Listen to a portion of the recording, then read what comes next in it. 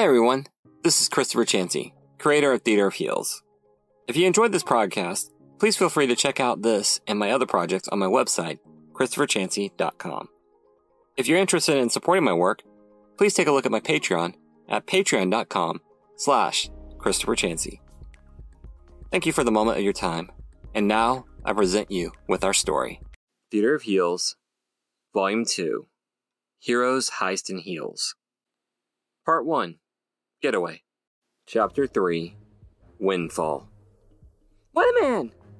Jefferson ignored Erica's scream as he threw himself out the window. He shouted back at her.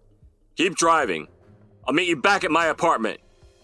Well then, Whatever else she meant to say was lost as he hurled himself upwards, his eyes locked on the helicopter that was spiraling in the air. The rotors spun violently, but as he watched them, they would repeatedly stall for an instant before they spun to life again. With each pause, the copter dropped a couple of dozen meters before leveling off in the sky. Jefferson flew as fast as he could, but speed wasn't his greatest forte. He couldn't hope to match a helicopter under normal circumstances. Yet somehow he was able to close in on this aircraft, despite the intermittent gales from the rotors that were playing havoc with his cloud form. He growled. Why in heaven's name did it have to be a cursed helicopter? The copter dropped again with another stall out, but its frame groaned as it fell much slower than it should have. Jefferson wondered, what is going on? He had read that helicopters were notoriously unforgiving. Once the rotors quit spinning, they would instantly plummet out of the sky. Helicopters weren't planes. There was no chance to glide them to the ground. So how was it staying in the air? And how was he able to catch up to it? As he drew closer, he saw the reason why. At the center of the chopper's bow was Erica's impact sphere. The baseball-sized device dented the helicopter's undercarriage as it tried desperately to hold the massive craft aloft. Jefferson grunted in approval. He could imagine his partner right now. She must be driving that large truck at breakneck speeds with one hand, while the other hand was frantically tapping on that holographic doodad of hers. She had to be trying her utmost to save the helicopter and its pilot with their only available tool.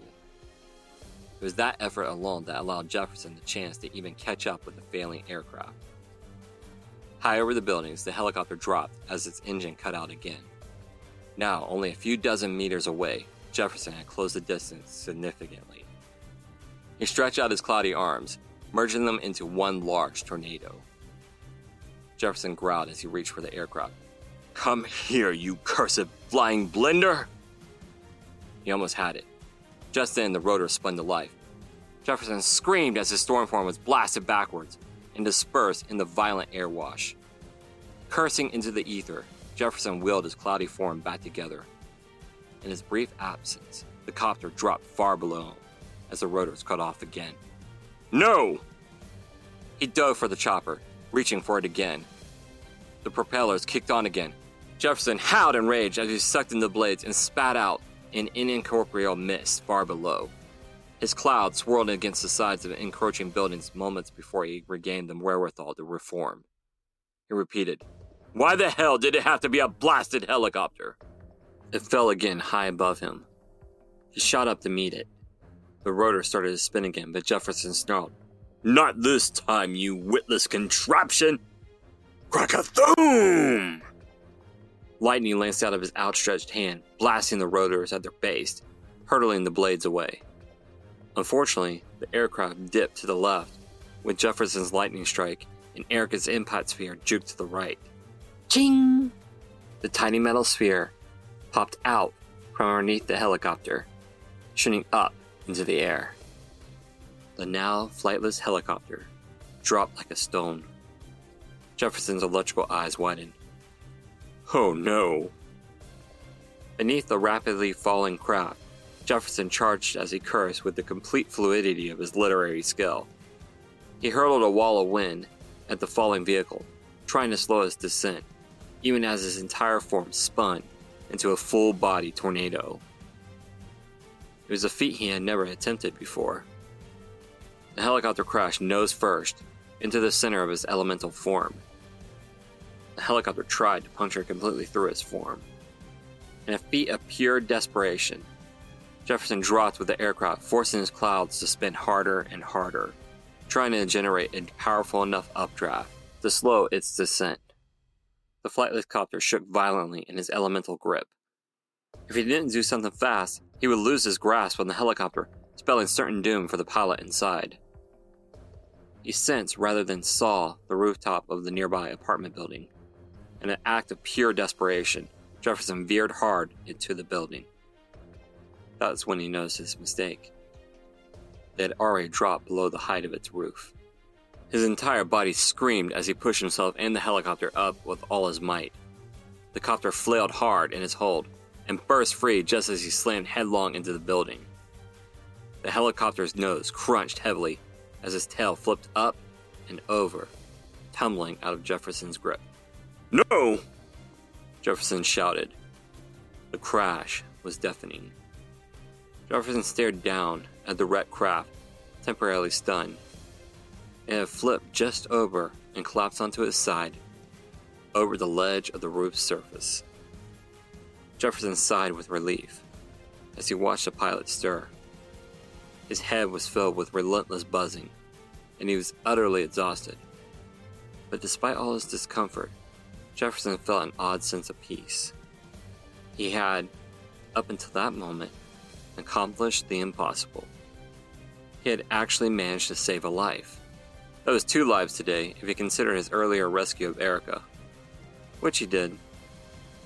Feeling monumentally proud of himself, Jefferson glided up to the cockpit. He opened the door asking, "Are you okay, sir?" The pilot, a stocky man with gray beard, tumbled out awkwardly. Jefferson offered to help him up, but the pilot swiped away his cloudy hand. Still evidently dizzy, the pilot staggered to his feet, glaring. "What do you think you're playing at?" Jefferson's electrical eyes widened. "I beg your pardon," the pilot snapped. "You attacked my bird with that freaky lightning of yours." Jefferson tried to explain. "I was trying to save your life," the pilot scoffed. "You want me to be grateful that you knocked my helicopter out of the sky?" "I was trying to catch you, but that infernal wind kept blowing me back." "Yes, moron," snarled the pilot as he poked Jefferson in his incorporeal chest. "That's how the machine works." Jefferson stared down at the pilot's hand. His tranquil sense of peace vanished on the winds of the pilot's rage. With a restraint he did not feel, he said quickly, "Is that so?" "Yeah," snarled the pilot. "And if you knew what was good for you, you super freaks would..." Whatever else he intended to say was lost as a snowball the size of a basketball smashed into the pilot's face, with enough force to knock him onto his butt. Jefferson glided away, grumbling haughtily. Ungrateful sod. He was halfway tempted to toss the pilot over the side of the roof, but he wasn't about to undo all its hard work for some unthankful twit. He wondered how Erica was faring as he flew into the night sky. Discover what's happening on the next episode of Theater of Heels after these messages. With Jefferson gone, Erica finds herself alone, racing down the nighttime streets of Majestic. Unfortunately, her every move is being stalked by a red Mustang, who she can't escape. Who is the driver of the red Mustang, and what plans do they have for Erica? Find out next week for Theater of Heels, Volume 2, Chapter 4, Driving Lessons. See you then. Thank you for listening to this episode of Theater of Heels. I hope you enjoyed my tale of heroes and villains. If you like this story, perhaps you might like other tales created by me, Christopher Chansey. I also have another podcast titled Stories by the Fire. It's an eclectic range of short stories and longer epics, told in a darker ambiance. All these tales and more are available on my website, ChristopherChansey.com, and my YouTube channel. Theater of Heels and my other novels are also available on Amazon.com and other fine book retailers. If you'd like to support my work, please consider joining my Patreon family at patreon.com/ChristopherChansey. There you get exclusive insights, and sneak peeks into my work, projects, artwork, and novels, as well as get access to exclusive merch. As always, thank you for stopping by and listening. May your journey always be a heroic one. Farewell.